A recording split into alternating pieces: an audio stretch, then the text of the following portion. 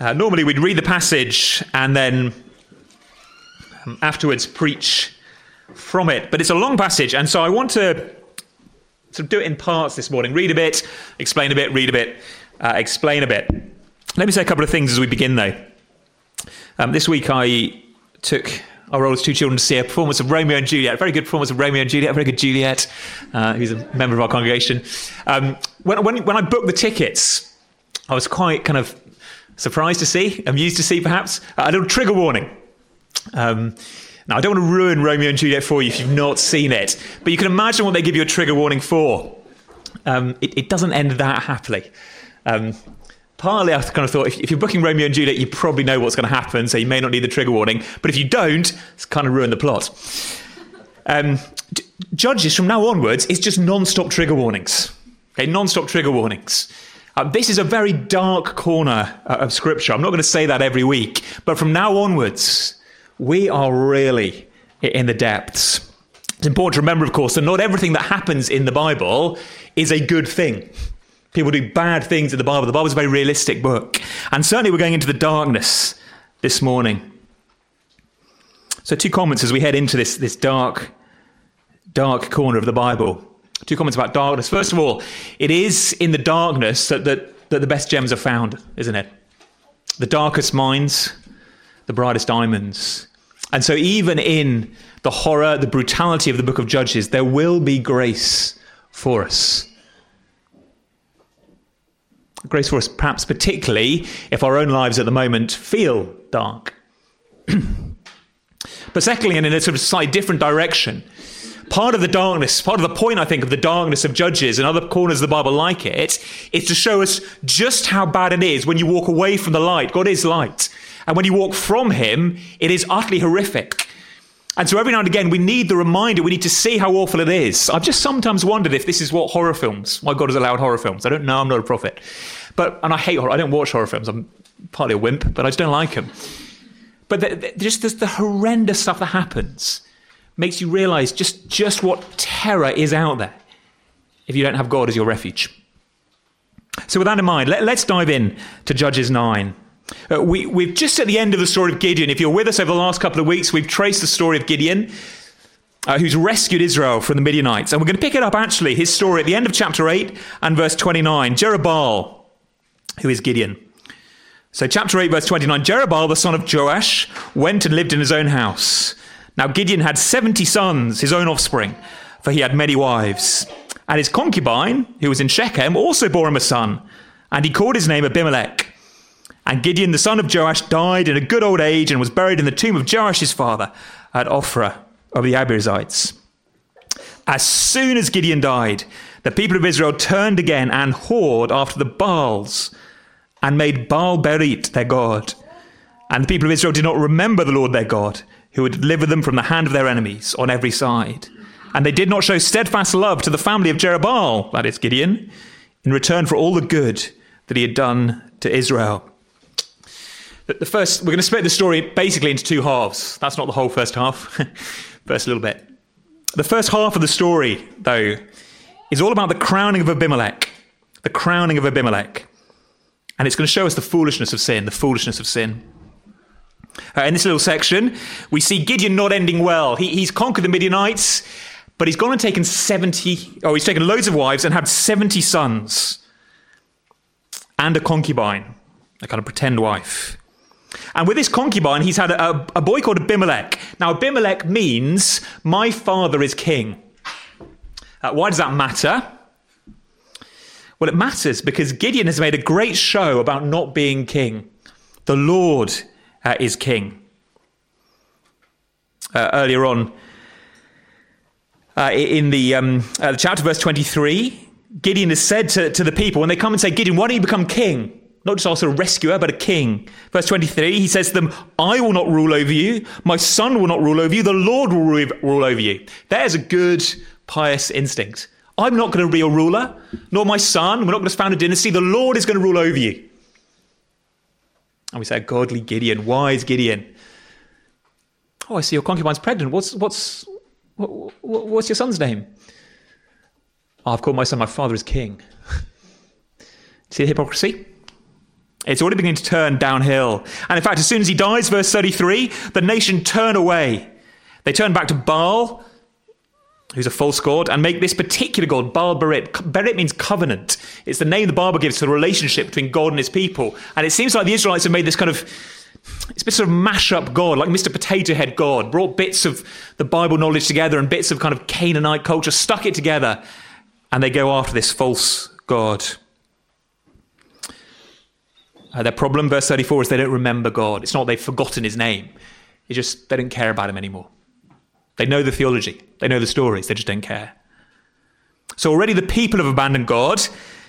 And as we begin chapter 9, we meet this son, Abimelech. My father is king. He's going to turn from God too. So chapter 9, verse 1. Now Abimelech, the son of Jerubbaal, went to Shechem, to his mother's relatives, and said to them and to the whole clan of his mother's family, say in the ears of all the leaders of Shechem, which is better for you, that all 70 sons of Jerubbaal rule over you, or that one rules over you? Remember also that I am your bone and your flesh. And his mother's relatives spoke all these words on his behalf in the ears of all the leaders of Shechem, and their hearts inclined to follow Abimelech, for they said, he is our brother. And they gave him 70 pieces of silver out of the house of Baal Berit, with which Abimelech hired worthless and reckless followers who followed him. And he went to his father's house at Ophrah and killed his brothers, the sons of Jerubbaal, 70 men on one stone. But Jotham, the youngest son of Jerubbaal, was left, for he hid himself. And all the leaders of Shechem came together, and all Beth Millo, and they went and made Abimelech king by the oak of the pillar at Shechem. Here's Abimelech, the son of the concubine, one of Gideon's children. And he gets to Shechem. Shechem is actually a very holy place in the Holy Land. It's the first place that Abraham built an altar in. When Abraham was wandering around the land that would one day be his descendants, Shechem was where he built his first altar.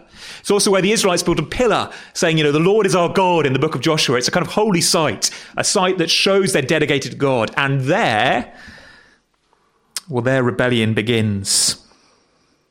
You see what Abimelech says to the leaders of the town, who interestingly are called Baals, they're called the leaders, but the Hebrew word is Baals. They're all sort of little gods.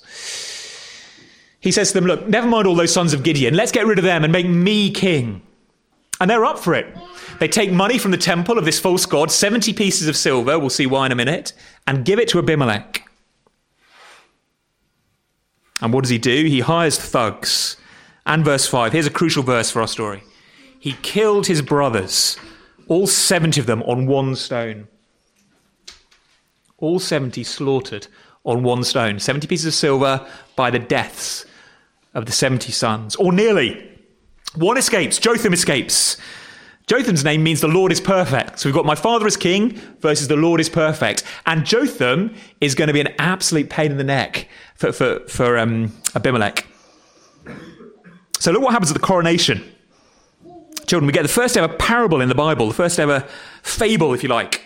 So verse 7, when it was told to Jotham, the son who escaped, that they were going to make Abimelech king, he went and he stood on top of Mount Gerizim and cried aloud and said to them, listen to me, you leaders of Shechem, that God may listen to you. And then he tells the story. The trees once went out to anoint a king over them. And they said to the olive tree, reign over us. But the olive tree said to them, shall I leave my abundance by which gods and men are honoured and go hold sway over the trees? And the trees said to the fig tree, you come and reign over us. But the fig tree said to them, shall I leave my sweetness and my good fruit and go hold sway over the other trees? So the trees said to the vine, you come and reign over us. But the vine said to them, shall I leave my wine that cheers God and men and go hold sway over the trees? Then all the trees said to the bramble, you come and reign over us.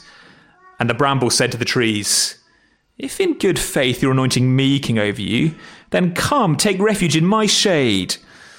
But if not, let fire come out of the bramble and devour the cedars of Lebanon.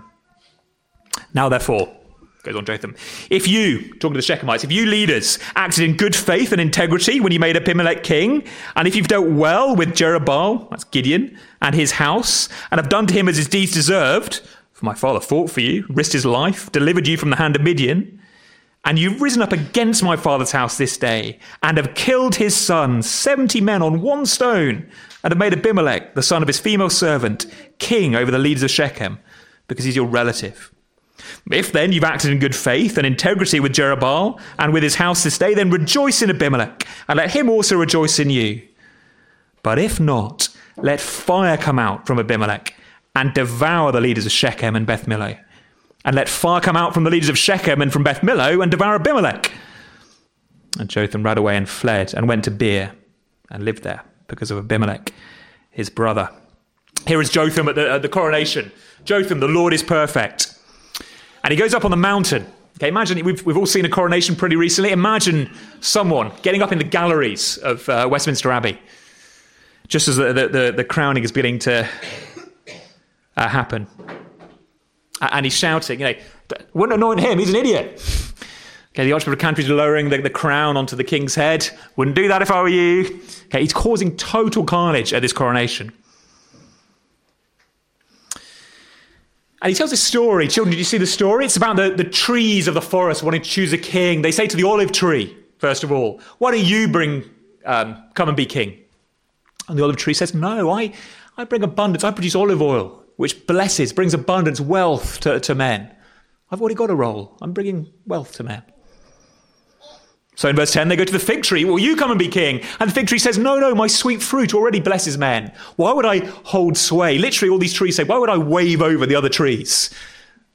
It's sort of taking the mickey out of the king. Why do I need to be up there kind of waving over? Remember those things they have outside garages, the kind of wavy arms? Why do I need to kind of showboat over the other trees? I'm blessing people already. And so they go to the vine. Children, you know what vines make? Wine. And the vine tree says, no, I'm making wine that blesses God and men, making men happy. Why would I give up just to wave over the other trees? Oil, abundance, riches, wealth, figs, sweetness, fruit, vine, wine. And so eventually, verse 4, they go to the bramble, the thorn bush, and say, you come and be king. And he says, okay, if you're serious, come and shelter under me. Do you see that in verse 15? If you're serious, come and take refuge, shelter in my shade. Now, children, have you ever tried to shelter under a bramble bush? What would it feel like if you went to shelter under a bramble bush? It'd be prickly, wouldn't it? It would hurt.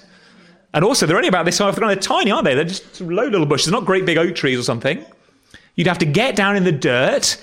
It would provide rubbish shelter, and it would poke and prickle and stick you. It's going to hurt you. The bramble does not bring blessings. In fact, in the Bible, the thorn bush, the bramble bush, is a sign of God's curse on the planet. Back in Genesis 3, when the world was perfect and Adam and Eve rebelled, one of the curses on the ground was that it would now produce thorns and thistles. And now God's people are saying, come thorn bush, and be over us. It's not going to end well for you, Jotham is saying to the leaders of Shechem.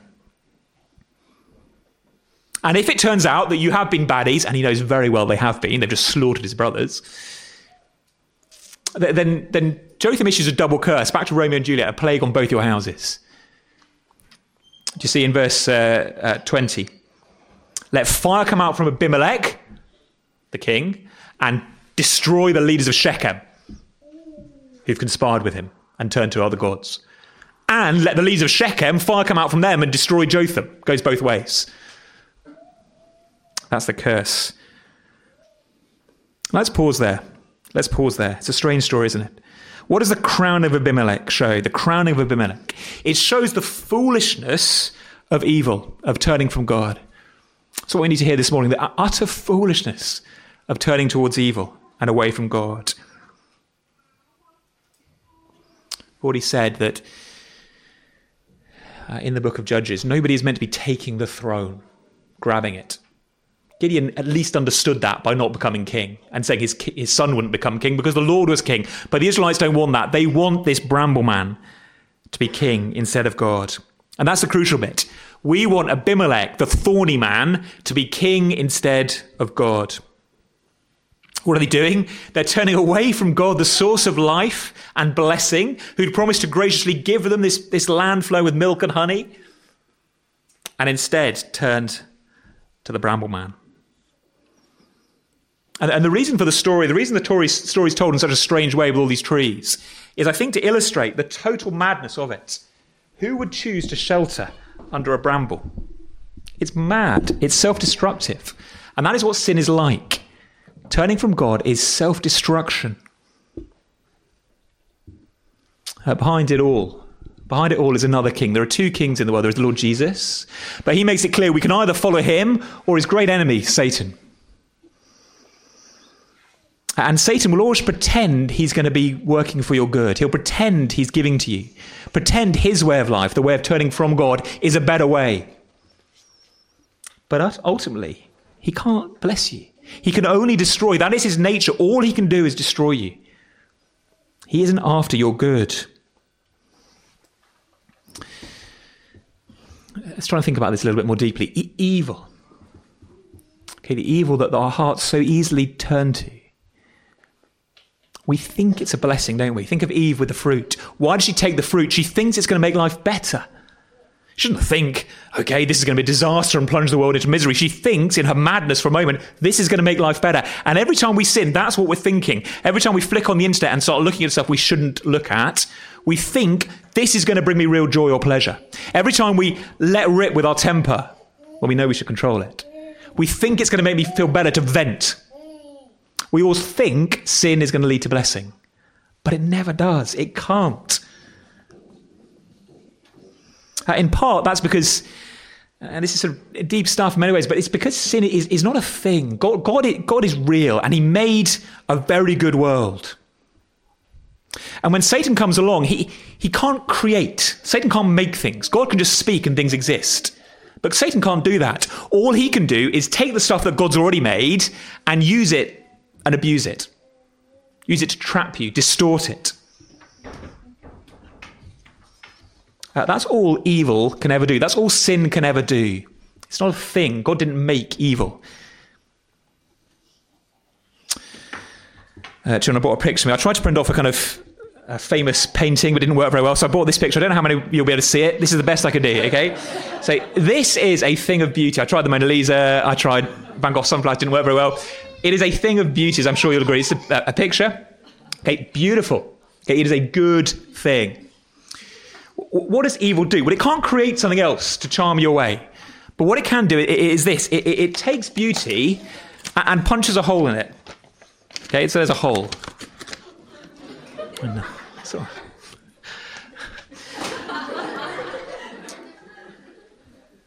Evil is like the hole. It's not a thing.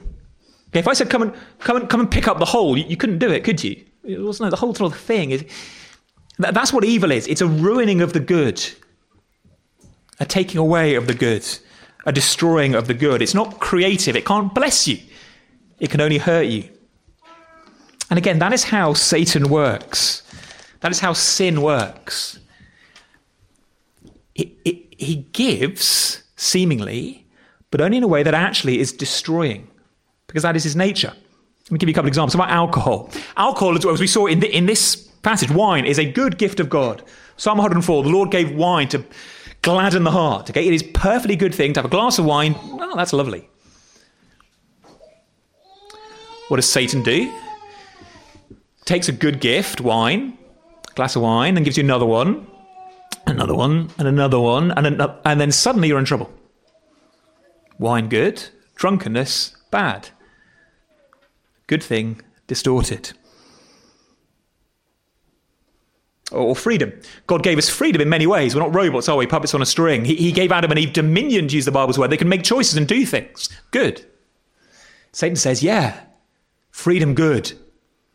And the gospel, in fact, it's the main religion, I think, of Leeds in the 21st century, most of the West. Sometimes we've summarized it as be yourself, free yourself, and express yourself. Don't listen to anyone else. Follow your heart. Takes a good thing, freedom, being able to make decisions, and pushes it and pushes and pushes it until we rebel against God. And then what do we find? We find whole generations full of anxiety. I don't know who I am anymore because I'm not listening to God tell me who I am. I'm not listening to my parents. I'm lost.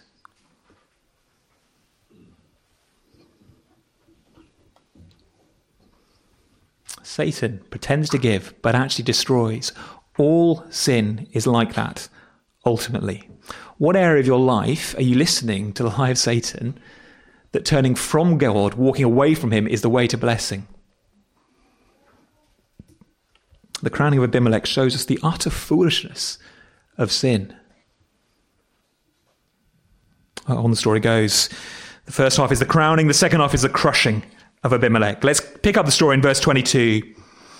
Abimelech ruled over Israel for 3 years, not very long. And God sent an evil spirit between Abimelech and the leaders of Shechem. And the leaders of Shechem dealt treacherously with Abimelech. And the violence done to the 70 sons of Jerubbaal might come, and their blood be laid on Abimelech, their brother who killed them, and on the men of Shechem, who strengthened his hands to kill his brothers. And the leaders of Shechem put men in ambush against him on the mountaintops, and they robbed all who passed by them along the way. And it was told to Abimelech. God sends an evil spirit, not a moral evil spirit. This confuses us and throws us a little bit. It more means he sent a spirit so that bad things would come back on Abimelech. Okay, so that the being itself, whatever this spirit is, isn't morally evil. Rather, bad things are going to happen to Abimelech. Why? Because of what he's done. And there's an irony, isn't it? What happens? That the leaders of Shechem, well, they rebel against the one they rebelled with. They rebel against Abimelech and set ambushes up in the mountains. A robber band kicks off. And it gets worse. In verse 26, we meet this guy, Gal. Now, I'm not going to read all of this because, again, the passage is long. But this guy, Gal, whose name is Loathsome, he turns up with his cronies and they have this kind of drunken feast in verses 26 through 29. And he says to the leaders of Shechem, never mind God. Not never mind God, never mind Abimelech. Definitely never mind God. Never mind Abimelech, I'm a closer relative. Why don't you throw off Abimelech and follow me? One commentator says Gal is like a biker gang leader. He's a total thug. And the leaders of Shechem go with it. Yeah, why not? And so they rebel. But there's a governor. In verse 30, you meet this guy Zebul, the ruler of the city, and he hears the words of Gal. But he stayed loyal to Abimelech, the bramble king. And so he sends a message to Abimelech and says, look, Shechem's going to rebel against you. So set an ambush for them. And so Abimelech comes and he sets an ambush.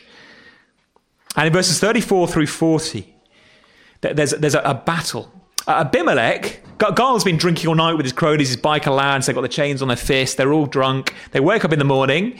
Zebul had sent a message to Abimelech, and Abimelech is creeping down the hills with his troops. And Gal, he looks out and he says... verse 36, look, there's people coming down from the mountains. And Zebul says to him, no, you mistake. It's just mountains with shadows and stuff. And God, yeah. And he waits a little bit, he looks back and goes, no, they are people.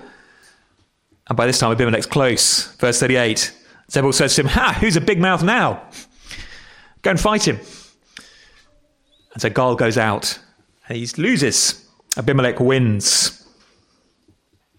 But Abimelech, his true colours shine through.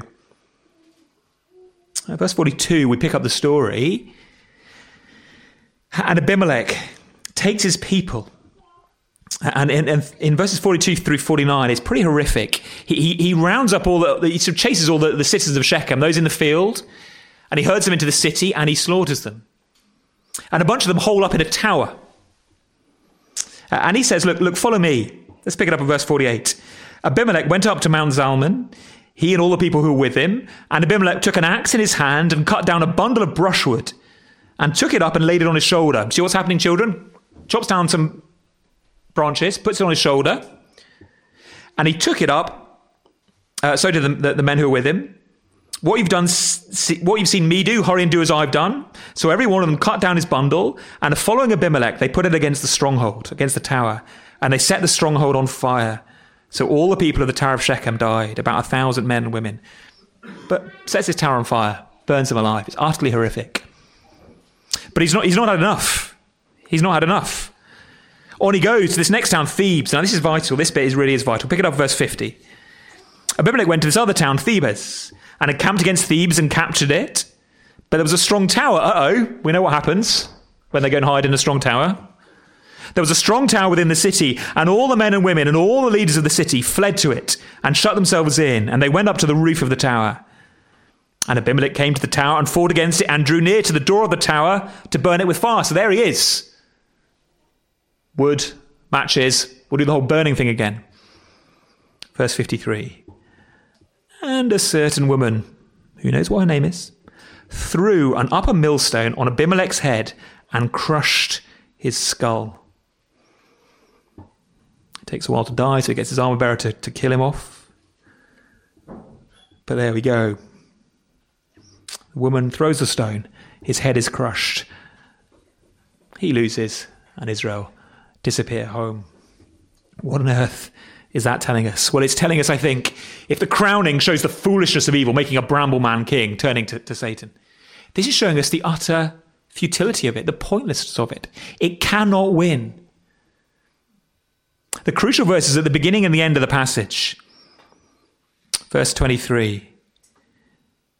God sent the Spirit so that, verse 24, the violence done to the 70 sons of Jerubbaal might come back on Abimelech, and their blood be laid on Abimelech and on the men of Shechem. And at the end of the passage, verse 56, thus God returned the evil of Abimelech, which he committed against his father in killing his 70 brothers. And God also made all the evil of the men of Shechem return on their heads. And upon them came the curse of Jotham, the son of Jerubbaal. Evil cannot win. God will turn it back on itself. It is a road to destruction. It's like a parasite. Children, it's like a vampire. Vampires can only survive by sucking on blood of something live, can't they? Or fleas or ticks. They have to suck and take life from others. And when there's no more host, no more blood to suck, it dies. Evil is like that. In fact, God won't let it win. He'll turn it back on himself. There's a poetic justice all the way through the story. How did it begin? Abimelech conspires with Shechem to kill the brothers. What happens later in the story? Shechem conspires with Gaal to throw off Abimelech. Kind of matches. In the middle of the story, Gaal, the biker gang, and the Shechemites, they set an ambush for Abimelech. And as they wander around in their drunken stupor, what does Abimelech do? Sets an ambush for them. And they end up destroying each other. Crucially, Abimelech kills the 70 brothers on one stone. We keep getting told about this one stone. What happens at the end of the story? Abimelech is killed by one stone. There is a matching, fitting justice to the whole story. Although God isn't mentioned in much of the action, just the sort of bookends, he is at work behind the scenes. Do you see where rebellion against God leads? The story is telling us. It leads nowhere, to death, to destruction. It's futile, it's totally pointless. God is in control all the way along, even if it doesn't seem that way. Sometimes we say to ourselves, and perhaps you're not a Christian, or perhaps you're a Christian who's wandering from the way a little bit, and you're saying, look, nothing seems to go wrong when I sin. Where are those lightning bolts from heaven you Christians keep talking about? This judgment of God, it's not happening, is it? And we fail to realize that actually it is the very fact we are going on sinning more and more and more, that is the punishment.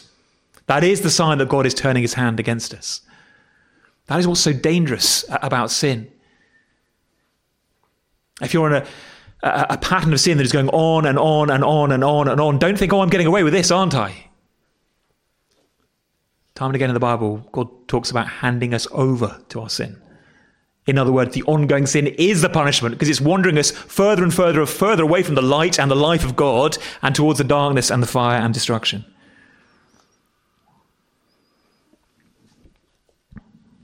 Much of this, interestingly, we have no time ready for this morning, but much of this is inherited. Abimelech has picked things up from Gideon, his father, and made it even worse. Gideon's patterns amplified by his son. Very sadly in the Bible, that is often the case. Or in life, that is often the case. Father sows the seed and the children reap the whirlwind. Don't presume on grace in that sense. Grace is always available, but it's not an excuse to go on sinning. Now, in many ways, this chapter is the first time in Judges that God has acted fairly. He's given everyone exactly what they deserve. It's interesting, isn't it? It's a chapter that we probably don't like, but it's the one where God has acted fairly. I'm hearing a professor, he's out in the States, speaking about setting an exam, or an essay rather. He told his students, look, essay's due 10th of November. That's it, 10th of November it's due. Totally fair, up front, gave them loads of notice. 10th of November, most of the class hand it in. 5 students at the back of the hall shuffle forward. I'm really sorry I haven't finished. He was a Christian professor and he said to the first one, okay, do you know what? I'm going to give you a couple of days grace. Second one, do you know what? Okay, couple of days grace. Third one, couple of days. But this time, the fourth and the fifth one, like, okay. Gets to the fourth one. He says, right, you failed. The student goes, that's not fair. You just let the first 3 off. And the professor says, it is fair. It is totally fair. I told you the essay was due on the 10th. What's unfair about now failing you when you don't hand it in? And he said, but you let the other 3 off. The professor says, if I decide to let them off, that's my right. It's not your right to be forgiven. And there's something like that with the grace of God, isn't it? He is wonderfully gracious, but we cannot demand grace as if it's our right. By definition, it's grace that is unfair. God going beyond what he ought to do. Many times our sin comes back on our own heads. He who digs a hole and scoops it out falls into the pit he has made. His violence comes down on his own head, the Psalms tell us. So it is dark, isn't it? This corner. But there is some light. As we wrap up, there is some light. And the light, bizarrely, comes from that stone. It's interesting, isn't it? We're not just told that someone threw a rock and it killed Abimelech. We're told very specifically a woman threw a stone and his head was crushed. It's the second time in Judges a woman has crushed the head of the baddie. Remember Jael and the tent peg? Children, splat. It's horrible, isn't it? Why? Why all this head crushing? It's echoes of the promise back in Genesis 3. God said to the serpent, one day one of Eve's children will crush your head. And throughout the Bible, throughout the Old Testament, various stories, we get heads being crushed. At the moment, it's by the women, not the son. But it's a little taste of what will come when the Lord Jesus comes. Ultimately, when Jesus comes, he does turn evil back on itself, or God turns evil back on itself. It looks like evil has won. Satan enters Judas. Judas betrays Jesus. Jesus is falsely accused. The wimpy Pilate unjustly crucifies him. It looks like evil has won. Darkness comes over the land. You can hear them all laughing, Satan cackling. But actually, in that moment where it looks like evil has triumphed and the Son of God has been killed, the Son of God has triumphed. Do you know the story of Aslan? Narnia, the great lion. He's killed, the children are weeping. And Susan and Lucy are standing there. And suddenly Aslan is back. What does it all mean, asked Susan. It means, said Aslan, that though the witch, the one who killed Aslan at the table, though the witch knew the deep magic, there is a magic deeper still which she did not know. Her knowledge only goes back to the dawn of time, but if she could have looked a little further back into the stillness and darkness before time dawned, she would have read a different incantation. She'd have known that when a willing victim who has committed no treachery was killed in a traitor's place, the table would crack and death itself would start working backwards. There is a deeper magic. That's what's going on at the cross. Deep magic. Christ defeated, but actually Christ conquering. As he takes the penalty for our sin and therefore sets free all his people. It means Satan's kingdom is empty. The jail is unlocked. Satan can no longer accuse you of anything if you've come to Christ as your king, because no charge stands against you. You see the contrast. Abimelech killed his brothers so he could rule.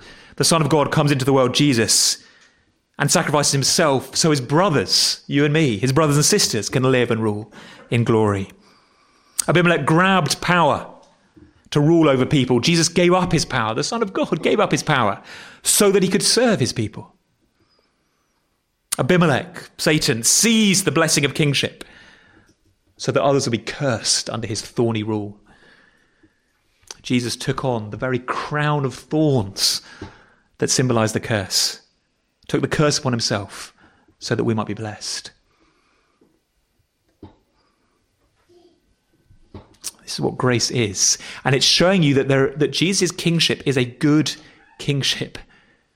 Yes, his salvation is good. The fact that he pays the penalty so you are forgiven when you come to him is good. But so is his kingship. So are his rules for your life. They're not the way you get saved, but they are a good and the best way to live.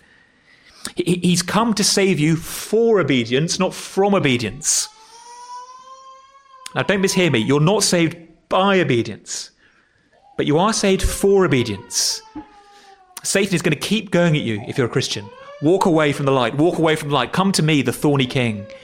And you must not listen, not just because it is wrong, although it is, but because it is deeply foolish. It will destroy you. And deeply futile. It's going nowhere.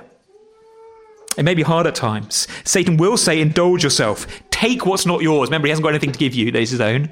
So he says, take what's not yours. Be greedy. Covet someone else's wife. Lust after someone else's husband. Or he'll say, don't give to others what God calls you to give. So he can give you stuff that's God's and misuse it. Or he can say, look, hoard everything that God has given you. God has given you it to bless others, but Satan says, no, keep it to yourself. So don't give forgiveness. They don't deserve your forgiveness. Keep hold of your anger. She doesn't deserve your mercy, your forgiveness. Don't give your time, your energy. You've got to protect it. Conserve yourself. Don't die. Don't lay down your life. Keep your life. Hold on to it. It's your house, your home, your time, your money. Hold on to it. And it's just the way of death, destruction, futility and foolishness. Jesus says, no, look, I have come, the King of life. I laid down my life and died, and that was the path to life. And that is now the way I call you to live. I've dealt with all that selfishness. It's a way of death. You've seen what happened when Father Adam and Mother Eve lived that way. Instead, come to me. Come under my blessed rule and flee the thorns of sin. Let's pray. Our Father in heaven, we are foolish people. We confess, so quick to go towards the thorns and thistles of sin, to believe the lies. And we praise you, you're so full of grace that you came. In the person of your Son, your Lord God, you came, were crushed in order that we might live. We pray we'd see, therefore, in you, Lord Jesus, a good King and a true and better way to live. Empower us to walk away from the snares and the brambles, the thistles of sin, and flourish in the light. Pour your Spirit on us, we pray. In Jesus' name, amen.